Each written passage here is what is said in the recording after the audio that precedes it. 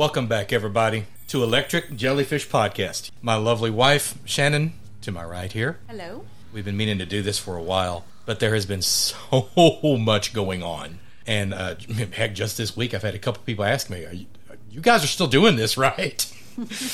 Yeah, it's just, as we've kept telling everybody, life kept getting in the way. There's been a lot of...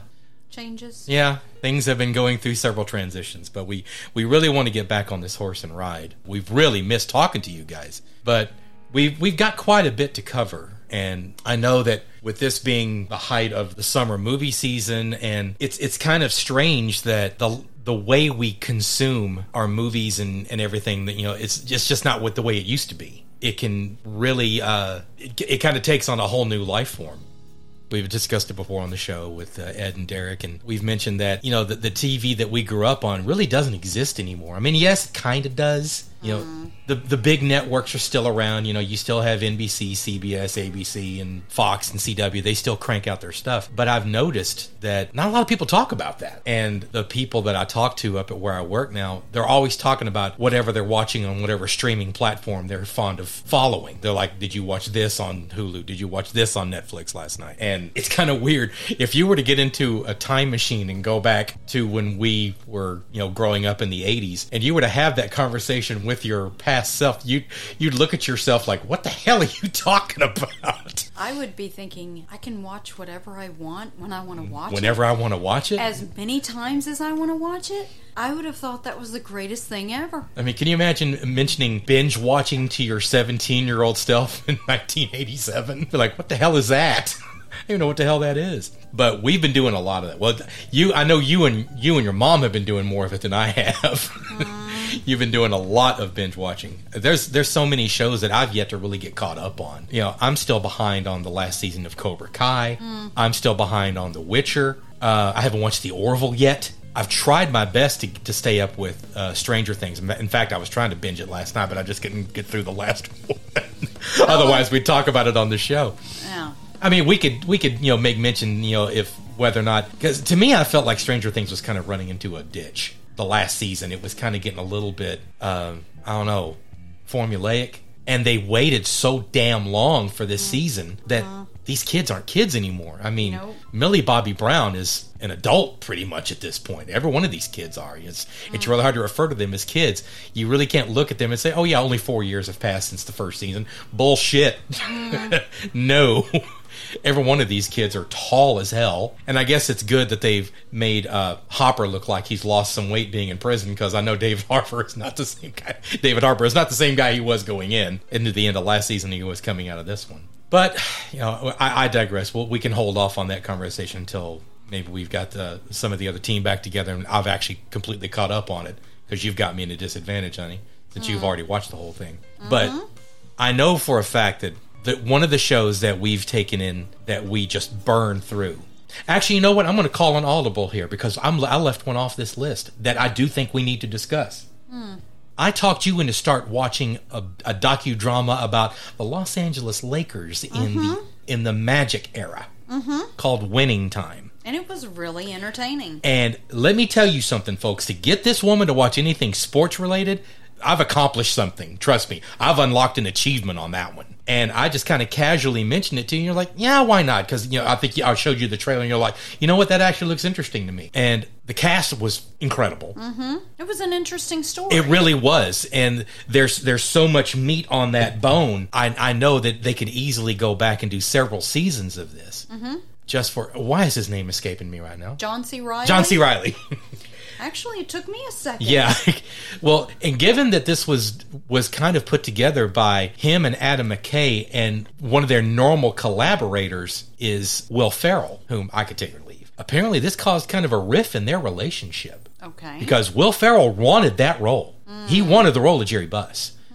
And I don't know what discussions were made about it, but I guess Adam McKay thought that John C. Reilly was a better fit. I can't imagine Will Ferrell doing as good of a job as John C. Reilly, because, we've seen John C. Reilly do serious stuff. My gosh, he was phenomenal in Chicago. but he was such a strong presence. And there was something so special about this show, how it constantly broke the fourth wall, how they're always talking to you, him especially. I guess it was mainly just him, I guess.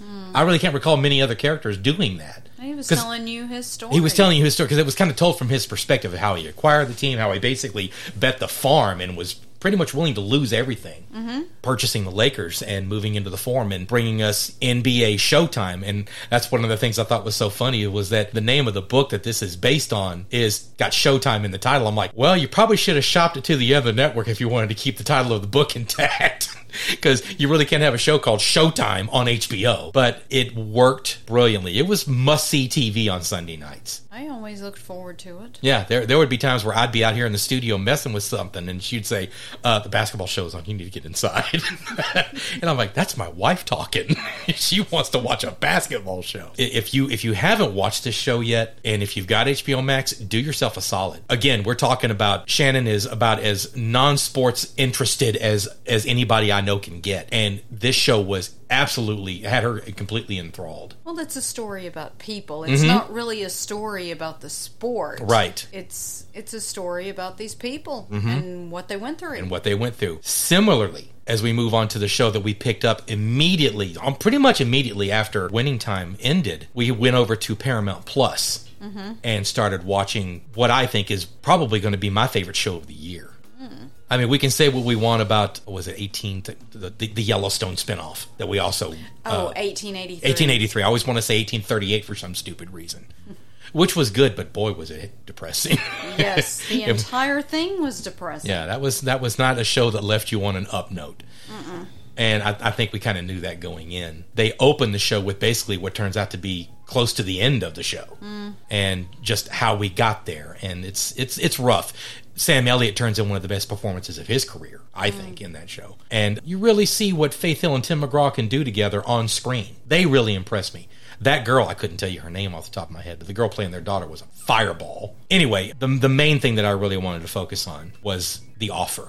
My God. So much more entertaining than I expected it to be. Oh my gosh. I mean, as soon as I heard about the concept of this show, that we are going into the behind-the-scenes look of what it took to bring The Godfather to the big screen. Whoever knew? Oh my gosh. I had no idea. The story behind the story is intriguing as the story. Yes. Couldn't stop watching it. No, I don't think we went back and, well, I guess we kind of did. We watched a couple of Winning Time episodes more than once, maybe twice. But I remember going back and watching episodes of The Offer 3-4 times for a couple of episodes. It was that damn good. Miles Teller has really grown into his, I don't know what you would call it. I mean, he's got some really incredible skill. Everybody involved in this thing. And I wish I had the names of these actors in front of me. I mean, I know off the top of my head, Juno Temple as his secretary was off the chain. But the guy playing Bob Evans, Matthew Good, that's his name. My God. He was a complete force of nature in this thing. He was a complete boss. He was so good in it. I mean, before this, the only thing I really knew him from was Watchmen. He was the main bad guy, Ozymandias, the guy, the mastermind behind the whole scheme in the feature film The Watchmen. And he didn't really get to show a lot of what he was capable of acting wise, because that was kind of a thin, one-dimensional character. But given that you're pulling from real life experience from Bob Evans, I mean, there's been something that we've put on our short list of things that we need to do. We need to watch The Kid Stays in the Picture, which is the documentary about Bob Evans. I've seen it. Oh, you've seen it. I haven't, and I feel like I really need to. The guy had an incredible life. Definitely a charmed life at that. I mean, he even said so himself in one of the episodes where he's like, I go from a failed actor and a hairdresser to the king of Hollywood. How the hell does that happen? I remember Kevin Smith one time was referring to a Hollywood producer that worked for Warner Brothers at the time. It was whenever Kevin Smith was trying to pitch his Superman script, and John Peters, who had done Batman, had called him to his house to do a script reading for him, and that's how he got his start. That's how John Peter got his. He was Barbra Streisand's hairdresser, and he said, "I guess in Hollywood, people just fail upwards." Wow. Yeah, it was kind of harsh. It just comes off as one of those Hollywood kook types. And Bob Evans just had this incredible knack for being thrown off the top of a 9-story building and landing on his feet every time he turned around. Bern Gorman as Charlie, the main boss at Gulf and Western, the Paramount's parent company. He was a total SOB, but you still couldn't take your eyes off of him every time he was on screen. But I think Matthew Good owned that thing. And all I could think about was how much I would love to see other shows made about other movies getting made and what it took to bring them to the screen. And you all but get one gift wrapped to you, although there's no way they'd be able to do it on Paramount Plus because it's a Warner Brothers property. But at the very end of the offer, they're asking Mario Puzo what he's going to do next. And he's saying, oh, Warner's has me working on a treatment for Superman. I'm like, oh boy. If they make that happen, if they do the offer telling how Donner and the Salkins were always at war with each other and Puzo getting Brando involved again, I would give anything if they would pull that off. But given that it's Paramount that this thing is based at, I'd be perfectly happy if they showed us what it took to get Raiders of the Lost Ark brought to the screen. I don't know what you would call it exactly, but I would love to see what Lucas and Spielberg went through to get this to happen, because all the people that they tested for it, and you'd have to show Selleck's involvement and how he went in and out of it and that whole mess, and how it originally just started out as a treatment for them wanting to do something like James Bond. But now that we've brought Lucas into the conversation, we kind of have to talk about the other big elephant in the room, is Obi-Wan. I know that there are people that feel a certain way about this, and I know that we feel a certain way about this. And it's been very polarizing, people's reaction to Obi-Wan. I think what we were expecting and what we were given didn't really line up. I know some people thought it gave them exactly what they were looking for. And I know that this is something that had been put on the back burner quite a while ago. It was originally supposed to be a film, and it was going to be what followed Solo. Oh, that far back. Yes, and the same can be said about Boba Fett. And Boba Fett. Yeah, it wasn't the follow-up to The Mandalorian we were hoping for. It was entertaining. It was entertaining, but it kind of felt like it was missing that certain something. And I kind of feel the same way about this with Obi-Wan. I feel like they focused too much on this Reva character. They made it the Reva story more than they should have. Because her character was irrelevant. Yeah, and in the grand scheme of things, yeah. If you had completely taken Reva out of this story, and no, I am not. I know that people were really quick to jump on her, and there was a lot of negativity and hatred going around. It's not an issue of who they had playing this character or what this character was. It just didn't feel like she needed to be a part of this story. No knock against the actress playing this character, because she can only do so much with what she's given. I don't think she was very well developed.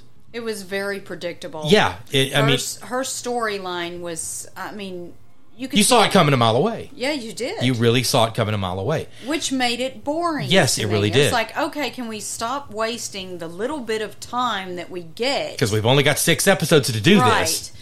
Stop wasting that time and get back to the story we really want to see. As I'm really fond of saying, where is the chase and how can we cut to it? Because I had that bad gnawing feeling in my gut very early on the show where I'm like, okay, we're really dragging. We're really, really dragging. And if you've only got, 45 minutes an episode? And you've only got 6 episodes to tell this story? Right. You don't really have a lot of time to screw around. Well, you just need to trim the fat. Yes. And Reva was a ton of fat. Yes. So just her character was, like I said, it was completely irrelevant to the story. If you completely remove her from the entire plot, what have we missed? Nothing. But I get why they feel like they had to add something there, because, of course, we all know they're surrounded by plot armor. Kenobi, Luke, Leia, we know that they're never going to be in any imminent danger because we know what happens. To them. We know how they come to their end. Right.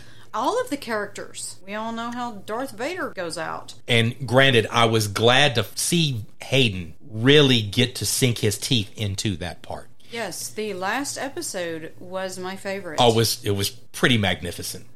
When he and Kenobi are having that conversation after Kenobi has pretty much handed him his ass in that lightsaber duel and carved his mask open, and you hear his voice go back and forth from Hayden to James Earl Jones to Hayden to James Earl Jones, and they did something I think that was really brilliant. Whenever he was speaking as Hayden, his face was being lit by Obi-Wan's blue saber. But when he would go back into the mechanical Vader James Earl Jones voice, it was being illuminated by the red saber. Subtle, but very effective. Like you were literally watching and hearing him go from light to dark, back and forth. And by him saying, "No, Obi-Wan, you didn't kill Anakin. I did." Mm-hmm. So it kind of resolved that issue that Luke had with Obi-Wan in Jedi when he said, "So what I told you was true from a certain point of view." Yeah, from Vader's point of view, he flat out told him, "You didn't do this, I did this." Mm-hmm. It was one of those things that kind of ate at Star Wars fans for the better part of 40 years. Now, dadgummit, he lied to him. I'm like, nope, he got it straight from the horse's mouth. Mm-hmm. No, he did exactly what he wanted to do. So, bringing that back around, seeing as how we're focusing on Disney Plus right now, we probably ought to start addressing all the movies that we've been inundated by ever since the summer movie season began, with the return to the MCU theatrically this year with Doctor Strange and the Multiverse of Madness. Mm-hmm. What did you get from that film? It really wasn't one of my favorites. Same here. I liked it, and I had really high expectations because Sam Raimi was involved, and I'm a Raimi junkie, as you are as well. Right. I guess I could say I enjoyed it, but it's not something that I would want to see over and over again. Yeah. Like some of those movies I've watched, I don't know how many times. But this one, no. Yeah. Once, twice is plenty for me. It filled in the necessary plot elements to keep the MCU up and running. But it seemed like they left quite a bit on the table. You put so much out there, because this was the first time we've really dealt with Wanda since WandaVision. Mm-hmm. And there was so much information shoved at us at the end of Spider-Man No Way Home with the multiverse kind of cracking. Mm-hmm. That we were really starting to see just how out of control things can get. This whole phase of the MCU has kind of left me cold. Particularly, like, we were really covering it hot and heavy last year. I think we started the podcast right as Falcon and the Winter Soldier was ending, so we never really get a chance to discuss it all then. Well, yeah, we did. Yes, yeah, we did. Yeah, we did. Mm-hmm. We didn't cover WandaVision, but we did talk about Loki. Mm-hmm. Then we kind of left Hawkeye alone. Like, I've yet to even watch Hawkeye. Honestly, I couldn't get through it. It was just more of the same stuff to me, and I'm like, it's okay, but I can't, it wouldn't hold my interest. Mm-hmm. Moon Knight, same thing. Couldn't get through it either. Yeah. And I tried twice. And it's a neat concept, and he's got a really cool look to him. Mm-hmm. I just don't care about the character. I don't. And maybe we were just really, really spoiled by what I think was a far superior product with Peacemaker. Oh, yes. Eagly! I know it's been quite a few months removed from Peacemaker. I love Eagly! But I really do think Peacemaker deserves his own episode. So we'll put a pin in Peacemaker and come back to that. Yes, I know it's been a while, but I still think it's worth discussing. Peacemaker was one of those really unexpected surprises. Yes, I didn't expect to like it. No. And you watched the first 3 and you were like, you need to watch this. Yeah. I think you're going to like it. And I watch it for 5 minutes. I'm like, I'm in. like this. I really like this. Like, I remember when we saw the Suicide Squad, we're like, this is the guy that they're going to prop up, and make it. Like, he's such a jerk. Yeah, well, I don't want to watch a show. Boy, were we wrong. Yeah. I've never done such a 180 on a character in recent memory. I really can't recall. Watching him sit down at the piano and start playing Home Sweet Home, if that doesn't get you, you don't have a soul. And I know every single time Eagly wraps his wings around him and hugs him is a special moment. The one towards the end of the story where the other girl is talking to her wife and she says, I just saw a miracle. I just saw a miracle. It really got your blood pumping. It was really fun to watch. And I have never been more transfixed to an opening credit sequence to a show in my entire life. Such fun. And knowing that was originally choreographed by a professional choreographer, but it was getting too complicated for the actors to do, so the choreographer calls in her husband. This happens to be Alan Tudyk. And Alan Tudyk choreographs the opening sequence of Peacemaker, folks. I don't know how many of y'all were aware of that, but yeah. I would definitely recommend watching Peacemaker. It's really a surprise. It's really fun to watch. It's silly, and you go from enjoying the adventure that they're on to actually feeling something for these characters. You want to see them succeed. Right. So it's a lot of fun. Yeah. This is by far my favorite thing I've seen Cena involved in. Period. Point blank. Oh, End of yeah, story. definitely. I'm looking forward to seeing more of it. And we are getting a season 2. That's already been announced. Oh, that's great. So, I know you never wanted to refer to it as Peacemaker. You always wanted to call it the Eagly Show. It is the Eagly Show. Eagly is the hero of the show. Yes, he is. Or he tries to be. Yes. Eagly is the R2-D2 of Peacemaker. Yes. He kind of is. He really is. But getting back to Marvel and getting back to Doctor Strange, I hope they right this ship somehow. I've not watched one episode of Ms. Marvel. I have no real desire to. Part of me wants to watch She-Hulk when it starts, but I just don't know. Something about this phase, this phase 4 of Marvel, just isn't doing it for me, and it's got me nervous. It's very repetitive. Yeah. To me, it seems more, the shows they're coming out with now seem more towards a younger audience. And they're going with these really mega obscure characters. Now, we are holding out hope, because at the time of this recording, we are a week away from Thor: Love and Thunder. Looking forward to that one. So that one I'm pumped about. And yes, I do feel like we do have to mention, since we were on hiatus, we've gotten a new dog. And we named him Thor. Because he's blonde. He's a blondie. And he thinks he's a little god. I've nicknamed him Dox of Thunder. So yes, he is a long-haired dachshund. He's a long-haired, shaded cream mini dachshund. And he is the cutest thing you've ever seen. But boy, is he a turd when he wants to be. Love him to death, but hope we don't strangle him before he can get out of his biting stage. Oh, boy. Yeah.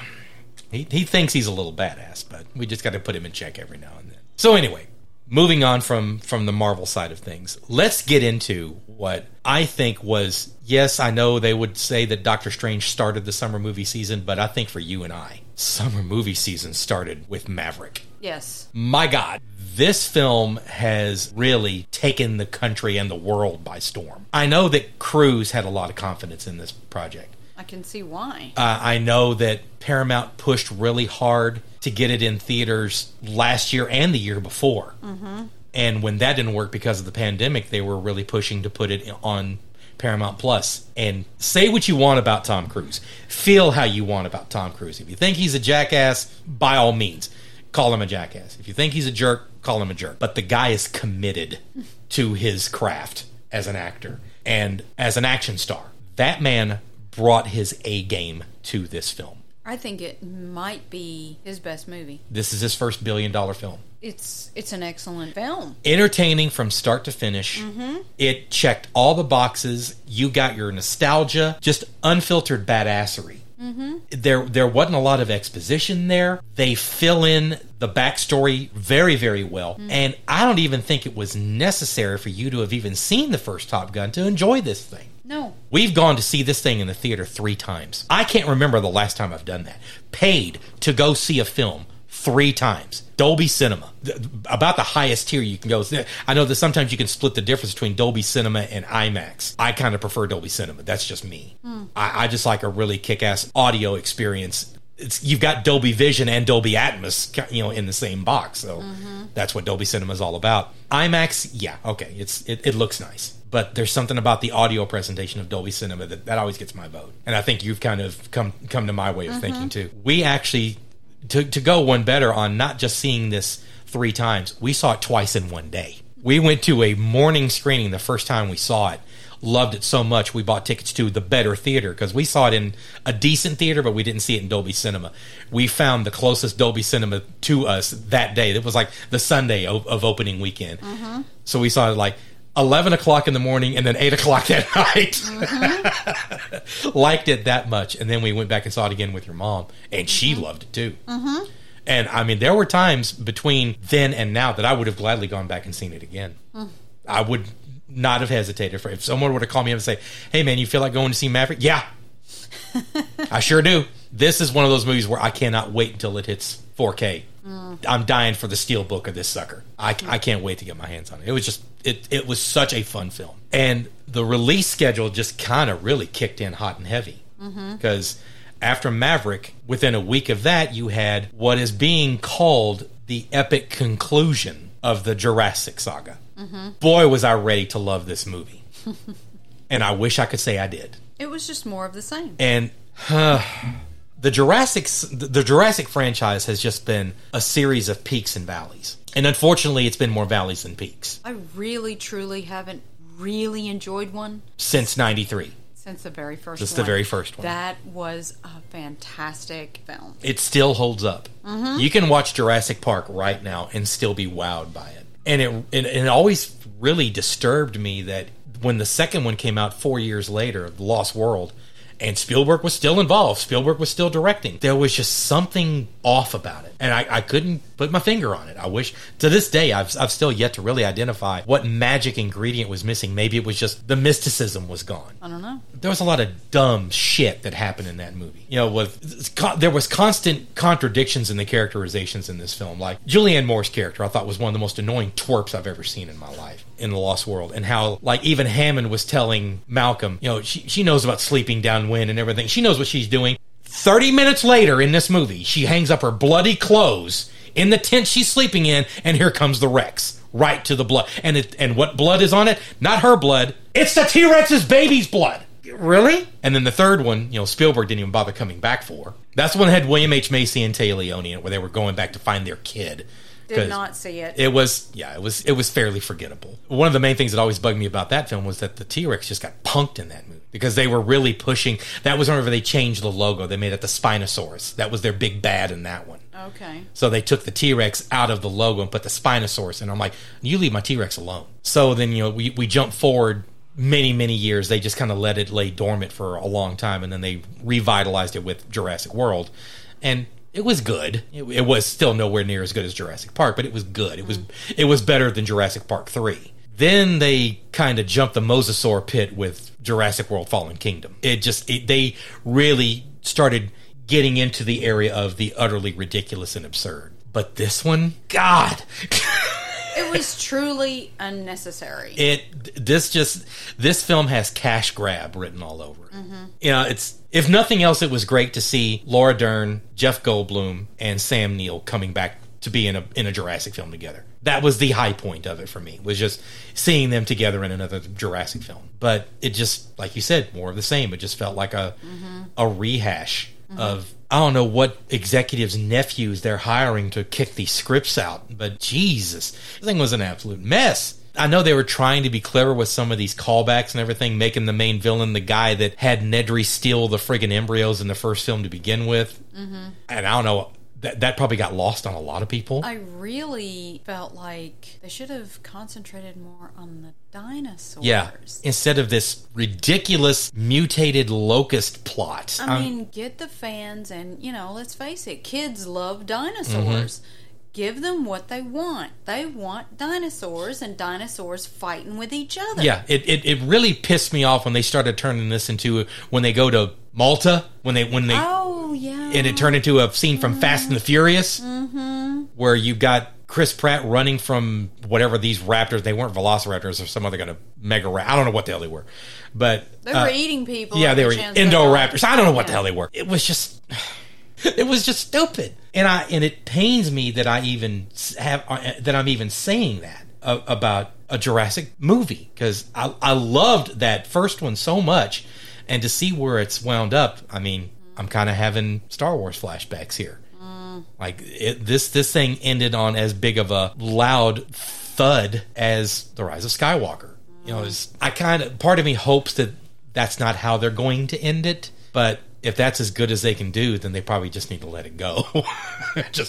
Like I say, just put a bullet in it and walk away. Why did people back in the day love the monster movies? Like Godzilla and King Kong and stuff like that. Yes, all that stuff. It was them fighting with each other. Well, hell, go back even further than that. Go back to like the Abbott and Costello films, where they would have the Wolfman and Frankenstein and Dracula fighting each other, like old school creature features. People were digging that. Monsters, though. So am I. Big, huge monsters. Kids like watching monsters fight each other. That's what they do with their action figures. Yeah. I don't get it. Yeah. I don't understand why they don't just give the fans what they want. Yeah. Let these things do what they've been doing for the longest time, but they No, they let some kind of plot get in the way of watching the T-Rex and the other creature, the new one that's even bigger, Giganotosaurus or whatever the hell they came up sounds with. like a vitamin supplement, whatever the hell it is. Kind of. and they need to just let them go at it. Mm-hmm. And they did for about 2 minutes. A little bit, but that wasn't enough. No, it wasn't. We just didn't get enough dino on dino action. Right. And that's what we pay to see. Mm-hmm. You know, I don't care to keep seeing Chris Pratt on a motorcycle. I really don't. No. And I swear to God, you can make a drinking game out of how many times he holds his hand out to ward off a dinosaur, to keep a dinosaur at bay. Like, for some reason, that's his magic. Yeah, I was about to say, you know, I kept waiting for one of them to come up and bite his hand off. Bite his hand off like they did D'Onofrio in the first Jurassic World. I'm like, no. It became a cliche. It really became a cliche. Mm-hmm. And I hate that. I hate that that's how, if this is how it ends, I hate that this is how it ends. But well, it's their toy. They're going to do with it whatever they want. So, well, next. Speaking of toys, see that segue? See how I did that there? Oh, and another. Wow, he's thinking. And, shh, quiet you. And speaking of something else that doesn't seem to have connected with the audience the way the studio expected it to, right after Jurassic World Dominion, we got Lightyear. Mm-hmm. Now, again, I know people are going to feel a certain way about it. They're going to say certain things about certain aspects of this film that they don't agree with. Mm-hmm. Whatever. I enjoyed this film. I did too. I mean, I didn't love it. No. I didn't love it because it. And I know people are because it just wasn't a Toy Story film. No, you're right. It wasn't. It was never intended to be a Toy Story film. No, it was Andy's favorite. It was Andy's movie. favorite. Yes, they tell you that at the very beginning of this thing. That I wish I could remember the exact verbiage of it. Where like Andy grew up loving Buzz Lightyear because it was his favorite movie. Mm-hmm. This is that movie. Right. Okay, they've explained it. Mm-hmm. And I know that people have hashed out their feelings about it not being Tim Allen's voice. And I'm like, well. It kind of makes sense, though. Yes, it does. Because I know that when we were growing up, toys from our era that had the pull string on it that spoke, more often than not, it wasn't the original actor's voice coming out of that toy. No. Because I'm sure they would have had to have paid that actor an exorbitant amount of money, so they just get a sound alike to do it. So that, I think, is the direction they were going in. Mm-hmm. That he plays the character in the film, and then you get somebody else playing the voice of the toy, and that's what Tim Allen was. This, as Tim Allen has put it so brilliantly, an open head wound kind of guy.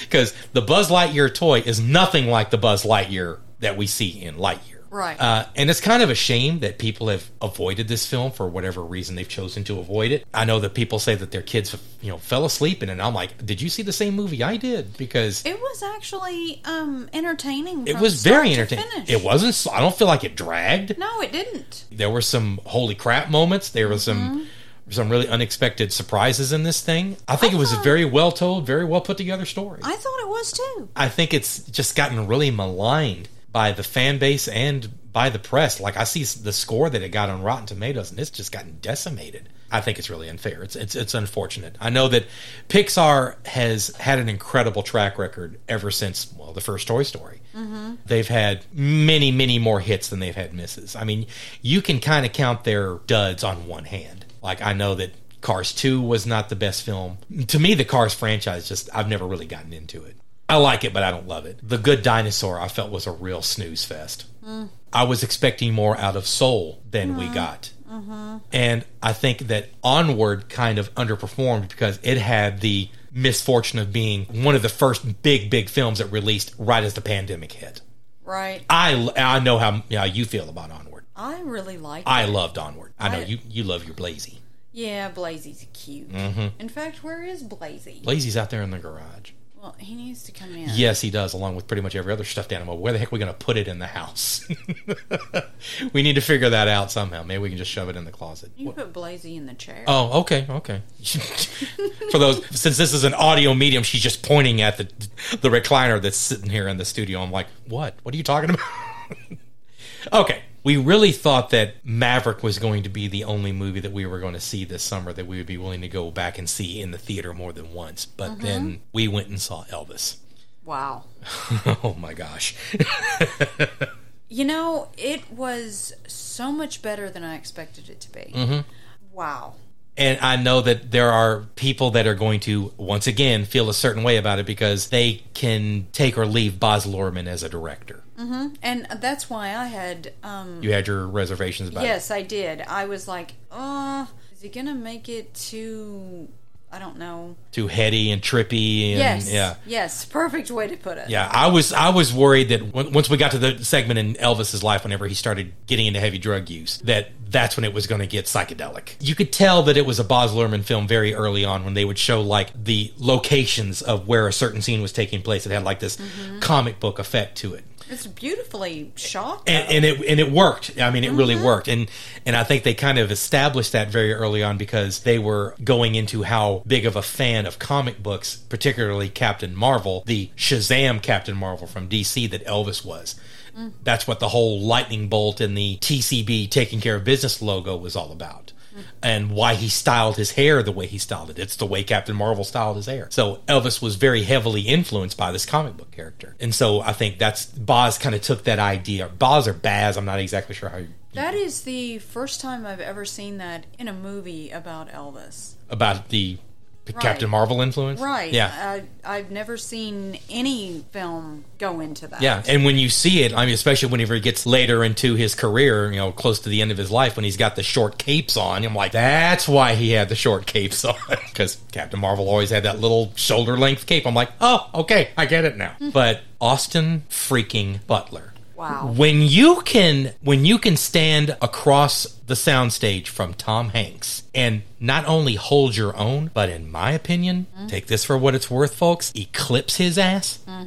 Austin Butler is a freaking beast. This kid, like, I had the same feeling when I was watching Get On Up, the James Brown biopic with Chadwick Boseman, and when I was watching Bohemian Rhapsody, watching Rami Malek do his take on Freddie Mercury. I got the same feeling with Austin Butler. The actor disappears.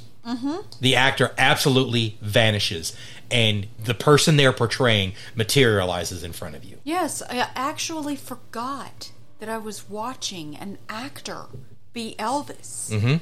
I was thinking I was really watching Elvis, and he is the first actor that has ever made me feel like that about Elvis. You always know the whole time you're watching it, well, this is an actor portraying Elvis. Yeah. This guy makes you forget that you're watching an actor be Elvis. I mean, it's amazing. But in all fairness, I mean, it's been a long time since we've had an Elvis biopic. I mean, the last one that I can recall was the one in '88, based on Priscilla's book, Elvis and Me, where Dale Midkiff played him. And before that, it was Kurt Russell, probably not even all that long after Elvis died. And Kurt Russell is so well known that you're going to see Kurt Russell. You're not going to see Elvis. You're going to see Kurt Russell. I mean, even back then, because Kurt was kind of coming off his popularity from all the Disney films that he did. Because he hadn't really done... I mean, yes, that was directed by John Carpenter. That was the first time that John Carpenter and Kurt Russell collaborated on something. And began their really long and fruitful relationship. They'd done a ton of movies since then. I mean, with Escape from New York and The Thing and Big Trouble in Little China, and he kind of became his it guy. I digress. When I found out that he had been cast in the next Dune film as Fade Rautha, for those of you that don't know or just can't remember the character's name, that's the character that Sting played in the David Lynch version from the 80s. Now, do that in your head. Tell me you can't see this kid pull that role off. I can see him doing just about anything. I know Kevin Smith was really fond of saying how fond he was of Ben Affleck as an actor. He said that Affleck could play the shark in Jaws and pull it off. I think Austin Butler can do the same thing. This kid's phenomenal. Every time he spoke, his mannerisms, the way he walked, I mean, it was really impressive.